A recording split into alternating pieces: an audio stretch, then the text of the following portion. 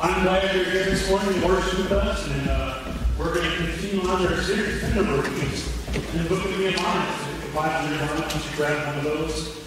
There's some in the seat for you, and we're going to be in the book of Nehemiah this morning.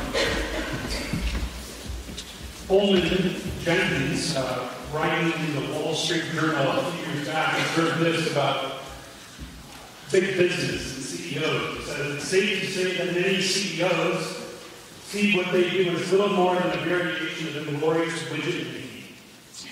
They enjoy the opportunity to be in charge, but those don't kid themselves about the exalting nature of their work.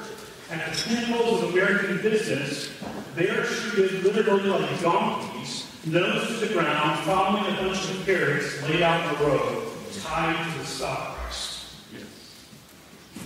Well, I'm not a CEO, so I can't speak to the accuracy of this statement, yet I do know that changes of life eventually lead all of us to recognize the illusion of our own control. Last summer, at the beginning of sabbatical, I had a chance to fly back east and ended my time in Washington, D.C. And one of my favorite cities to visit to walk through. There's so much to see. As you see just the history there, walk around museums and see monuments. And one thing I noticed, and you would realize today, that all the people that are honored with statues and memorials, they're all dead. The cemeteries in our nation's capital are filled with indispensable people that can do nothing to stop death. Think about that. People who thought they were in control believe the illusion of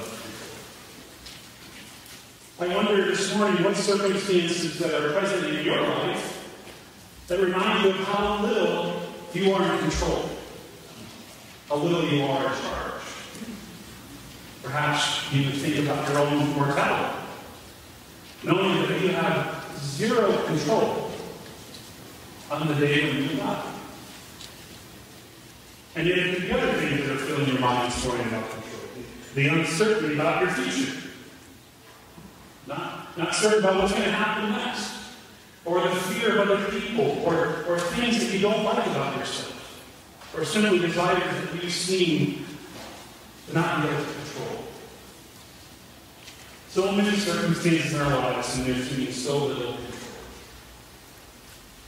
This was the position of God's people for most of the Old Testament, especially when it comes to the book of Nehemiah. A number of weeks ago, we began this journey through the book. We looked at chapter 1, and we began to see the discuss Israel when their walls were in disarray and their people were in trouble. And the book begins with Nehemiah, the words of Nehemiah, a man who's not in charge, who doesn't have control, and a people that will find out who lost control. Lost control of their future, of their safety. But who is Nehemiah exactly? When we come to this historical book of the Bible, we come to learn of a man who's like most people right here, seated here. He is more like you than he is like you. Nehemiah was a layman. He was a worker. He was a normal believer, and he was not a priest like Ezra, the book before, or a prophet like Malachi. He served a literal Persian king. And he worked a secular job. See, I told you he was more like you. How many of you work for a liberal boss? In a liberal environment? Or a liberal agenda? Well, friends, these 8 verses are for your joy. To see how God works in those circumstances. Now remember, Nehemiah hears and starts to hear about in chapter 1 about his people and his own city. He begins to do something out of the ordinary, it seems, for us as believers. He begins to start praying. The year is 446 BC, and Nehemiah 1:1. It's 22 years after Ezra returned to Jerusalem. And previous attempts, if you look back at the book of Ezra to rebuild the wall and restore the fortunes of Jerusalem had come to nothing. And the people were not in control, and they knew it. And Nehemiah knew it. And so their only hope in this situation was to rely on God through prayer. And that's what we find in Nehemiah as we come to chapter 2. And the question is, who's in control? Who's in control of your life? And where do you go when you realize that you are not in control? What is your hope when you realize that you cannot do anything about your future? This morning we continue the series from ruin to restoration through the book of Nehemiah. And so here's the main idea. The good hand of God is with the prayers of his people. The good hand of God is with the prayers of his people. And there's 3 points I want to walk through in these 8 verses. Chapter 2, verses 1 through 8. A strange providence, a strategic request, and a surprising result. So if you haven't already, turn in your Bibles to Nehemiah 2. If you're using a Bible that's in the seat in front of you, it's on page 370. It'll help you tremendously this morning to have a Bible open as we walk through this, because a lot of what I'm going to say is from the Bible, okay? It'll help you not to be distracted and to check your phone, unless you're using your phone. And in that case, turn off the notifications, right? We learned that in Sunday school class. All right, chapter 2, verse 1. In the month of Nisan, in the 20th year of King Artaxerxes, when wine was before him, I took up the wine and gave it to the king. Pause right there. Nehemiah is a cupbearer. Do you guys know what a cupbearer is? This is just the riskiest job possible. He was to taste the wine before the king. So there was no digital way of testing whether it was going to be poison or not. He was the test, okay? So there's really no other riskier job right now than what Nehemiah is, okay? So the wine is before the king, and he gave it to the king. And he says that now I had not been sad in his presence. Verse 2, and the king said to me, why is your face sad, seeing you're not sick? This is nothing but sadness of the heart. Then I was very much afraid. I said to the king, let the king live forever. Why should not my face be sad when the city, the place of my father's graves, lies in ruins and its gates have been destroyed by fire? Then the king said to me, what are you requesting?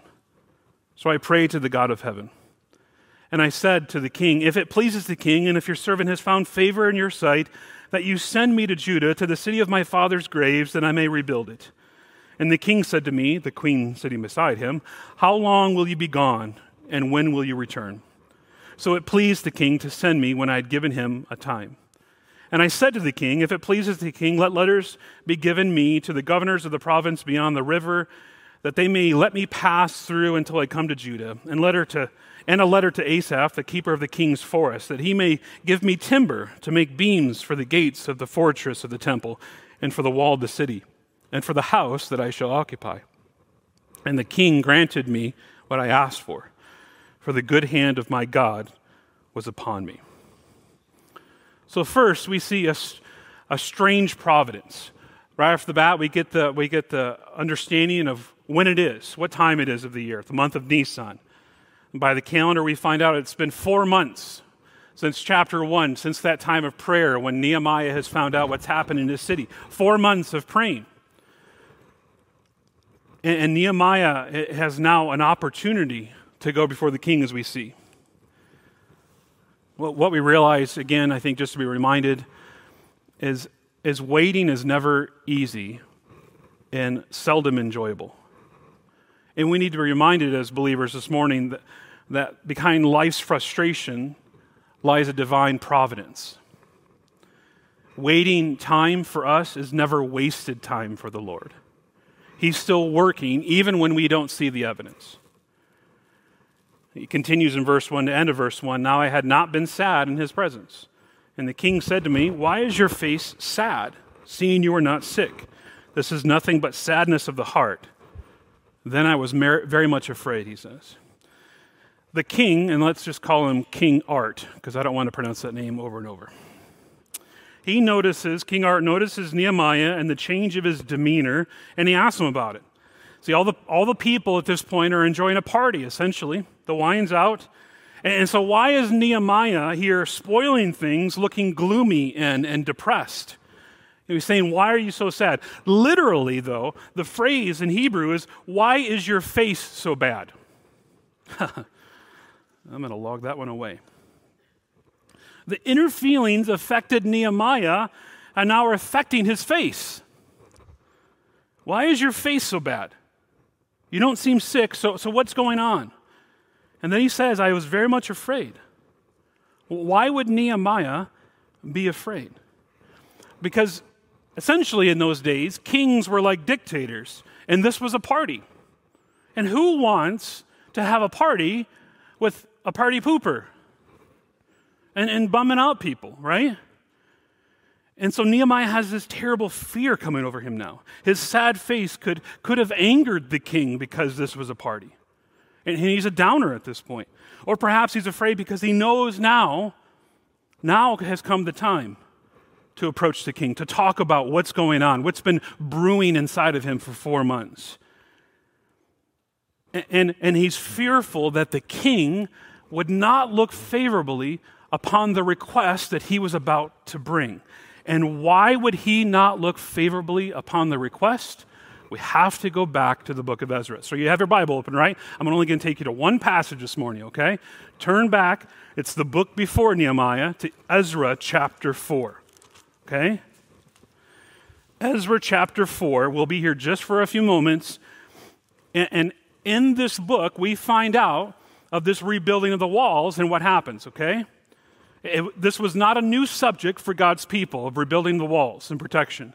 And in the book of Ezra, we find out there was an attempt to rebuild the walls, but it was met with strong opposition. So look at Ezra chapter 4, verse 4. The people of the land discouraged the people of Judah and made them afraid to build and bribed counselors against them to frustrate their purpose. If anyone here has ever tried to do a building plan with inspectors in the city, this you know what's going on, right? How frustrating. This is essentially what's happening. They're going to build and they've got opposition, strong opposition. But not only that, the frustration that they're doing to the people, now they go to the king. So jump down to verse 11. This is the letter that they sent to the king. Verse 11, it's a copy of the letter. It says, to Artaxerxes, the king, your servants, the men of the province beyond the river, send greeting. And now be it known to the king that the Jews who came up from you to have us have gone to Jerusalem. They are rebuilding that rebellious and wicked city. They are finishing the walls and repairing the foundations. Now be it known to the king that if this city is rebuilt and the walls finished, they will not pay tribute, custom, or toll, and the royal revenue will be impaired. Now because we eat the salt of the palace, and it's not fitting for us to witness the king's dishonor. Therefore, we send and reform the king, in order that search may be made in the book of records of your fathers. And you will find in the book of records and learn that this city is a rebellious city, hurtful to kings and provinces, and that sedition was stirred up in it from old. That was why this city was laid waste. We make known to the king that if the city is rebuilt and its walls finished, you will then have no possession in the province beyond the river. So they are not only scaring up division, they send this letter to the king. And who's the king that receives this letter? The same king in Nehemiah. And it's no surprise that after he receives this letter, it would be shocking, alarming, right? Did you catch that? I mean, if this happens, if the walls are built up, you're going to get no money. In fact, they're going to come after you. And you're in trouble, king, if you don't stop the building. And what does he do? Look at verse 21, Ezra 4:21. Therefore make a decree that these men be made to cease and that the city be not rebuilt until a decree is made by me. And take care not to be slack in this matter. Why should damage grow to the hurt of this king? So this fills in a little bit of details, probably why Nehemiah is afraid. He's going to go to the king and ask him to reverse course, to reverse his own policy, to put his own kingdom at risk.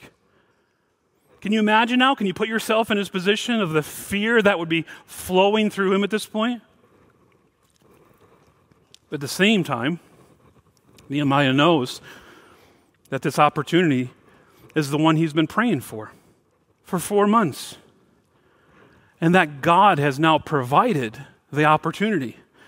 And so he boldly speaks. Come back to Nehemiah 2. Look at verse 3. He boldly comes and speaks. He says to the king in verse 3 of Nehemiah 2, I said to the king, let the king live forever. Why should not my face be sad when the city, the place of my father's graves, lies in ruins and its gates have been destroyed by fire? See, he respectfully asked the question of the king to garner trust and to show honor for his position. He shows respect and honor to the position of king. What about you? Would you have done the same to that liberal king? Or would it have been different? I'll tell you why I'm sad. You and your goons stopped the work years ago, and our people are suffering. We have the right to rebuild. We have this right. Your predecessor, Cyrus, said we could build this. And you are weak and ineffectual. You listened to bad advice, and then you crushed us. You just stopped the building. You didn't listen to us. You didn't wait to hear the other side of the story. No, you foolishly ended the work, you liberal goon. Now look where we are, broken, distressed. You did this, king.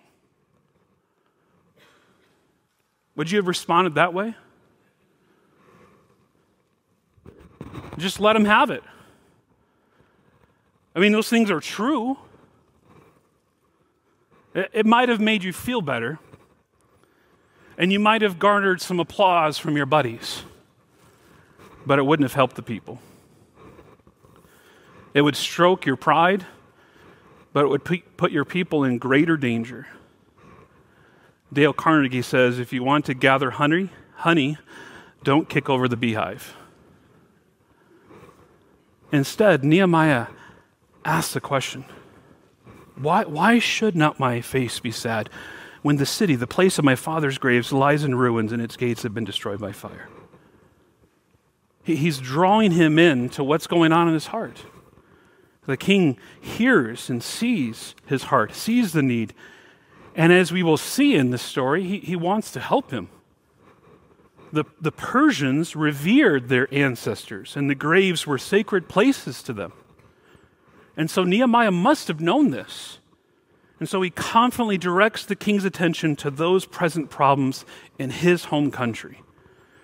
So in God's strange providence, he's beginning to answer Nehemiah's prayer request, and he's going to direct him as well.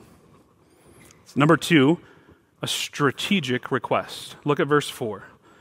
Then the king said to me, "What are you requesting?" So I prayed to the God of heaven. You know, it's an important phrase right there. If you're following this narrative arc of the story, this is the climax, I believe, of the event, okay? This is the point of no return for Nehemiah. This is the opportunity that Nehemiah has been waiting for the last 4 months. This is what he's been praying for this opportunity right now to come before the king, to have an audience with the king, to bring the needs of his people before this king. And in the midst of an intense situation, where does Nehemiah go? Where does he go? You can answer out loud. He goes to the Lord in prayer, right in front of the king. The prayer that we looked at in chapter 1 will give way to this short prayer before the king. The scripture-saturated, God-focused, glory-filled prayer for God to do what God has promised to do has now produced in Nehemiah a heart that longs to see God's word finally fulfilled, and so he prays to the God of heaven. See, Nehemiah's private prayer life has now spilled into his daily life. Nehemiah prayed this way because Nehemiah was always praying this way. Have you ever found yourself praying this way in your life? You found yourself in a situation where you possibly have to confront someone or you have to have a hard conversation, and in the midst of the conversation, you go to God in prayer quickly and quietly? And make no mistake, this was a quiet prayer, okay? Because otherwise, it would be weird. Just so you know. If you're having a conversation with someone and they break out in prayer, God, thanks for this conversation with this person. I really don't want to talk to you right now. Please grant my request and not theirs. Amen. That's weird, okay? Just so you know, this is a private prayer. This is inside. And this is what Nehemiah does. And his short prayer calms his heart, focuses his mind, and he comes before the king to allow him now to unfold the well thought out plan that he's been thinking through for months. What we find out here in the following verses is that Nehemiah is not flying by the seat of his pants. No, he's given careful thought about this plan, about what he's going to ask of the king. It says in verse 5, "And I said to the king, if it pleases the king, and if your servant has found favor in your sight, that you send me to Judah, the city of my father's graves, that I may rebuild it. And the king said to me," the queen sitting beside him, "How long will you be gone, and when will you return?" So it pleased the king to send me when I had given him a time. And I said to the king," see, he's not done. "I said to the king," verse 7, "if it pleases the king, let letters be given me to the governors of the province beyond the river, that they may let me pass through until I come to Judah. And let a letter to Asaph, the keeper of the king's forest, that he may give me timber to make beams for the gates of the fortress of the temple, and for the wall of the city, and for the house that I shall occupy." There are three things that we learn here, I think, about Nehemiah and his strategic request before the king, okay? He was prepared, he was wise, and he trusted God. First, he was prepared. Nehemiah came before the king and was prepared to give the amount of time needed for the journey and for the rebuilding. He knows what kind of authorization he needs. He knows what kind of materials he needs. And from these facts, Nehemiah was not just praying during those 4 months, he was actually planning while he was praying. Do you notice that? It didn't just kind of happen to him in that moment. His devotion to the Lord was no substitute for preparation, but neither is preparation a substitute for the devotion to the Lord. Sometimes we are really good at the planning part. Can I get an amen from the planners here? Really good at the planning. We can detail all that we need for the project to be accomplished. We can figure out all the small details and how these details fit together, and we can be very, very good planners. And yet we stink at praying about the plans. And what we learn here is that while he's praying, these 4 months in chapter 1, he is planning. Those went together. God will bring success to his plans only because he prayed about his plans. And these two seem to be welded right together. Second, he was wise. Paul writes to us in Colossians chapter 4, 5 and 6, he says, "Walk in wisdom toward outsiders, making the best use of the time. Let your speech always be gracious, seasoned with salt, so that you may know how you ought to answer each person." Those verses in Paul's letter are played out right before us here in Nehemiah. Nehemiah knew how to describe the city's needs without offending the king. Remember, this is the king who halted the building process and before because of fear. And so Nehemiah needed to be wise in how he was going to approach the king to ask him to restart this process. And so he appealed to the Persian respect for the dead rather than to Israelite concern for the living. He spoke about graves first before gates. If he had spoken about the damaged defenses, it probably would have stoked fear in the king's heart. And so Nehemiah wisely directs his attention to something that he would understand, that he would respect, that he would appreciate. And Nehemiah shows the utmost respect and graciousness in his speech to this king. I'm sure he disagreed with his politics, but we don't see that in his words here. They are seasoned with salt of graciousness and respect for the king and for his position. And in this, Nehemiah is not only showing respect for the king, he's showing respect and honor for God. Because who put that king there? It wasn't just by chance, friends. God put that king there. And God is ultimately the one who places kings in authority. and he was wise in his speech. But more importantly, last, he trusted God. So just pause for a minute and think through all that he's doing. Put yourself in the position of Nehemiah here, okay? And think about how crazy this request really is, okay? It's like you going to your boss this week and saying, so I'm going to need a whole year off of work. And I also need a reference letter because I'm going to take another job while I'm not working for you. And oh, by the way, I also need you to finance the whole thing. Sound good? That's what he asked for. I mean, just let that bake your noodle, friends. I mean, seriously. This is what he's asking for. How would most bosses, respond to that kind of request? Thanks for your service. We won't be needing you anymore. Right? I mean, most would be if it was left up to us and our wisdom and it was our planning.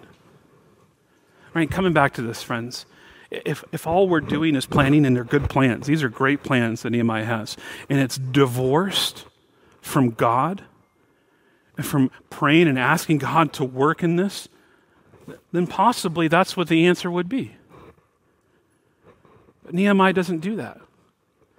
He plans and he prays and he trusts God to go to this king with this crazy request. I wonder, friend, what it means for you to trust God today in your life. You know, there's no one else that can answer that question for you today. Only you can answer that question. What does it mean to trust in God? Just take a moment and think about that for yourself. Have you considered this morning that you're completely dependent upon God for everything in your life? Have you reflected on the fact this week that your lungs have not drawn one breath and your heart has not pounded one beat apart from God and His provision for you? When you woke up this morning, did you acknowledge that you need God? Furthermore, when was the last time that you acknowledged that you need God? Have you meditated on your own neediness in God's constant faithfulness to you? See, it's good to remind ourselves of this. This is one of the reasons why we gather corporately each week. And we rehearse through selected songs and carefully thought through prayers and the reading of Scripture to direct our minds and our hearts that we need God. We need God's love. We need Christ's righteousness. We need Him to forgive our sins. We need Him to lead us. We need Him to provide for our needs. We need Him to reveal more of Himself to us so that we can know Him better. And our regular gatherings on the Lord's Day should remind us as individuals and corporately as a church that we as a people are completely dependent on Him. That He is the one who should be celebrated. That He is the one who should be thanked and praised.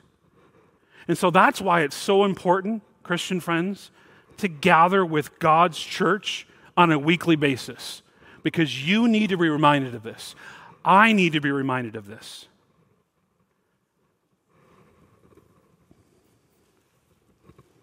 And it's even more important for us to just plug in and get to know people here.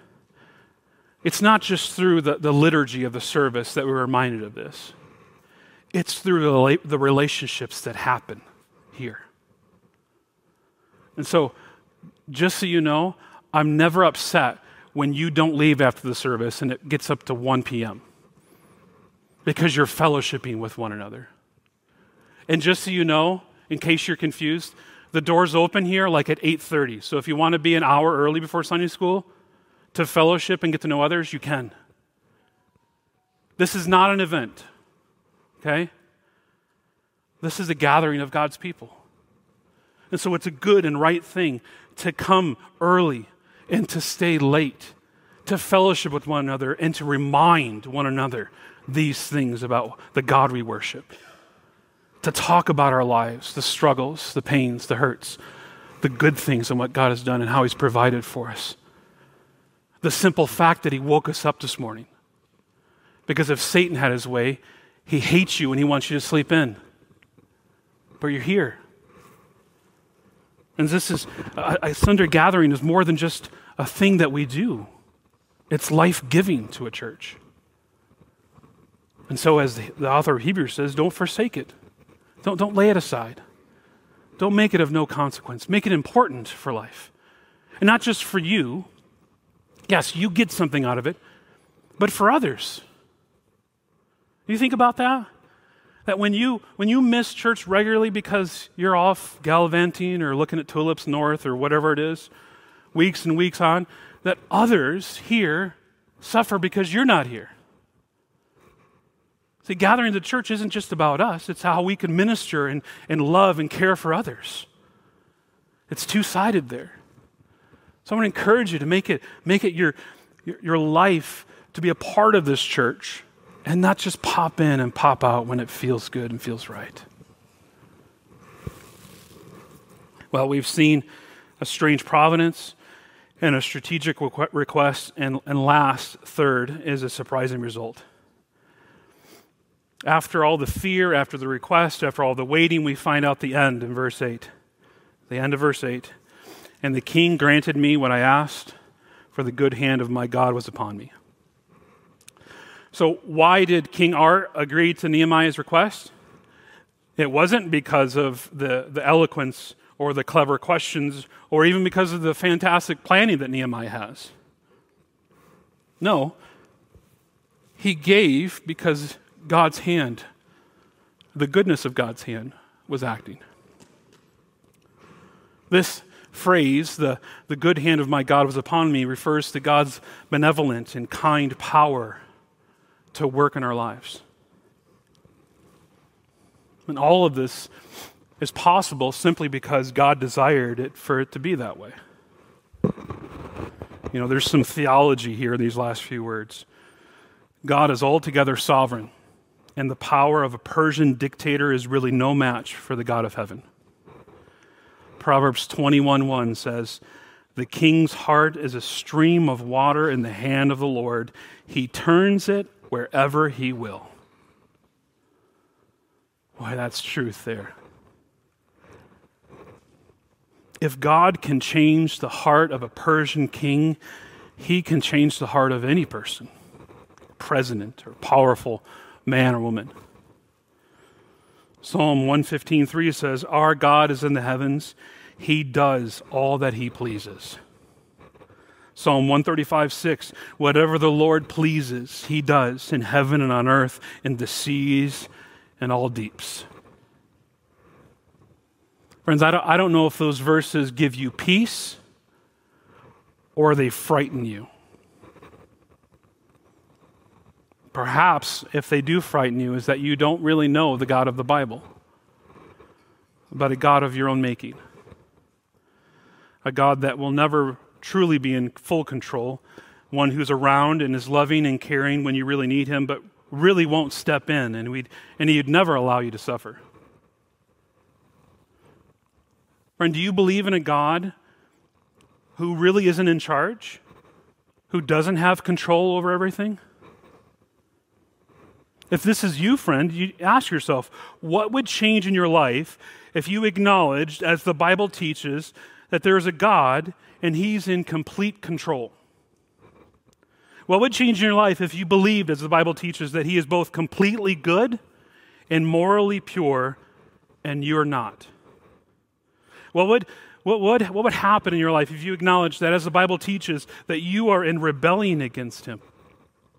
No matter how polite and nice your rebellion may look.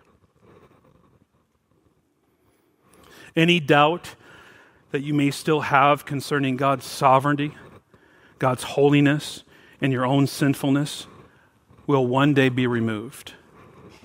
I am certain about this. As Samuel Johnson said to his biographer, "Depend upon it, sir, when a man knows he's about to be hanged in a fortnight, it concentrates his mind wonderfully." Our end is coming.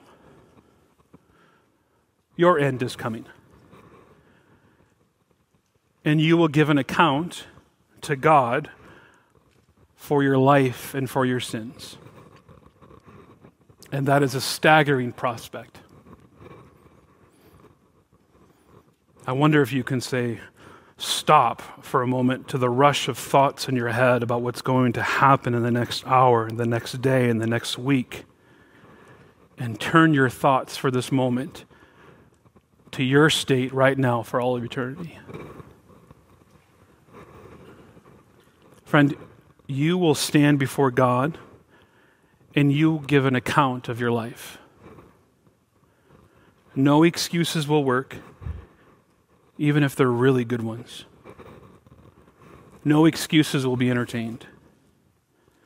See, the judge that you will stand before is omniscient. He knows everything. And he's completely holy and just and determined. And everything he does, everything is correct. And there will be no possibility either for appeal, if convicted, or parole. And God will call everyone one day before his throne, every president that has ever lived, every dictator who has ever ruled, every Sunday school teacher that has ever taught, every boss that has ever led, every sweet older saint. And they will stand before him. And you and I will stand eternally accountable to God. And now I ask, who can stand up under such scrutiny by an all-seeing, all-knowing God? Can you? This is a terrifying thought, isn't it? Every single thought you've ever had, every single hidden sin that you currently hide, will be brought into the light before an all-seeing, all-knowing God. And will you be able to bear it all alone? Christ perfectly submitted to the Father's will. Have you? Certainly not. I haven't either. So what can we do about it then? The answer is not simply do more. The answer is not obey better. The answer isn't do more good things. Friends, that's foolish and irresponsible. Your current good behavior will never hide your sins. Your sins against God will forever stand because he is an eternal God. And you can't do anything about your sins all on your own. See, the only answer that the Bible gives us is that we're to repent of our sins and to trust in Jesus Christ, who died on the cross to pay for our sins, to take our sins, because we couldn't do anything about it. Friends, have you ever repented of your sins and trusted in Jesus for what he accomplished on the cross for you? I have good news for you, friends. Today is the day of salvation. Today is the day to not put this off any longer. To find a friend, to find someone who invited you to church, someone in your row that understands what it means, to find me.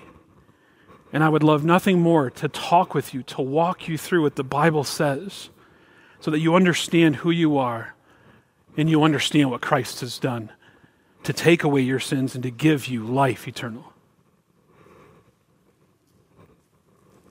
My Christian friends, I want you to remind you this morning that God is good by his very nature. And his goodness has stretched into today. And if we wake up tomorrow, it'll stretch into tomorrow.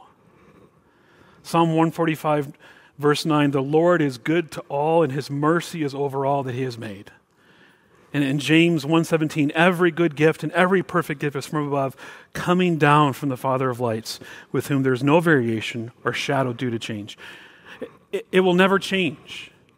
If the Lord wakes you up tomorrow, friends, God will still be good to you, and his mercy will still be new. See, the reason, we're coming back to this, the reason why King Art was good to Nehemiah was because the King of Kings was good to Nehemiah. And Nehemiah is really helpfully showing us to not steal glory from God. He could have said, yeah, it's about me. All my plans. This was great. The timing was perfect. But he doesn't do this. He's writing to us to carefully show us that God is the one whose good hand has worked in this situation. That God was behind it all.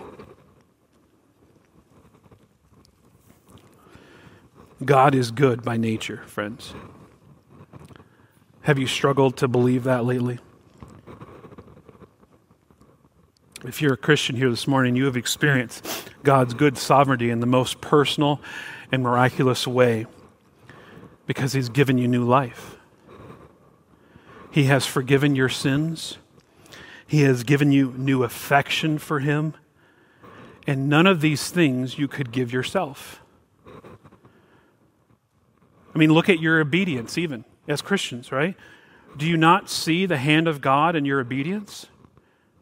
Surely you do not ascribe your obedience to your own goodness. Did you really obey in that instance this week? Yes, you did. But why did you obey? Think about that. Be patient and humble enough to consider this carefully in your life, Christian. And see the sovereign goodness of God, even in the smallest obediences in your life. Even if you succeeded in that project, you did that, yes, but why did you succeed? See, behind all of this in our lives, friends, is the sovereign goodness of God to us. And in God's great and sovereign goodness, he has acted even to prevent your very plans of sin because he loves you as well. And even in your disasters, Christian, even in your suffering, can you not see the overruling hand of God? And even if you can't see it, can you still not believe that it's there? God often moves in ways that are mysterious to us. And God even moves in ways that we will not understand until we see him face to face. As you reflect on Romans 8:28, we know that for those who love God, all things work together for good, for those who are called according to his purpose. And so, Christian, go back this week. Spend some time today or this evening or next week and examine your own life. And then tell me if you cannot see the same sovereign goodness even in the hard times, even in the dark times.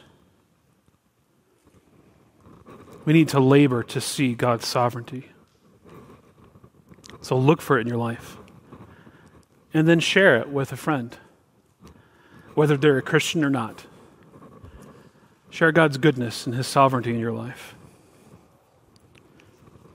Friends, we should be encouraged by this passage this morning. God is in control, and we are not. The empires, the kings, the leaders, they stand no chance against the God of heaven. He is in complete control. And may we be reminded of that this morning. The good hand of God is with the prayers of his people. And so may we trust him more fully today based upon what we've learned in God's word. Let's pray. Father, we thank you for this morning. We thank you that you did wake us up and that you've given us breath in our lungs. And you've brought us, you've gathered us. By your providence, you've gathered us together this morning. And yet we admit that our hearts and our minds are full of false images. We imagine that we are in charge. And when things don't go the way we want, we imagine that you're wrong. We imagine that you don't hear our prayers, or sometimes we imagine that you don't really love us. So God, we ask that you would forgive us for our sins of believing lies, of trusting in ourselves and not trusting you. And give us, God, the gifts of repentance and faith in Christ for your own glory. Give us more of Jesus, we pray. Amen.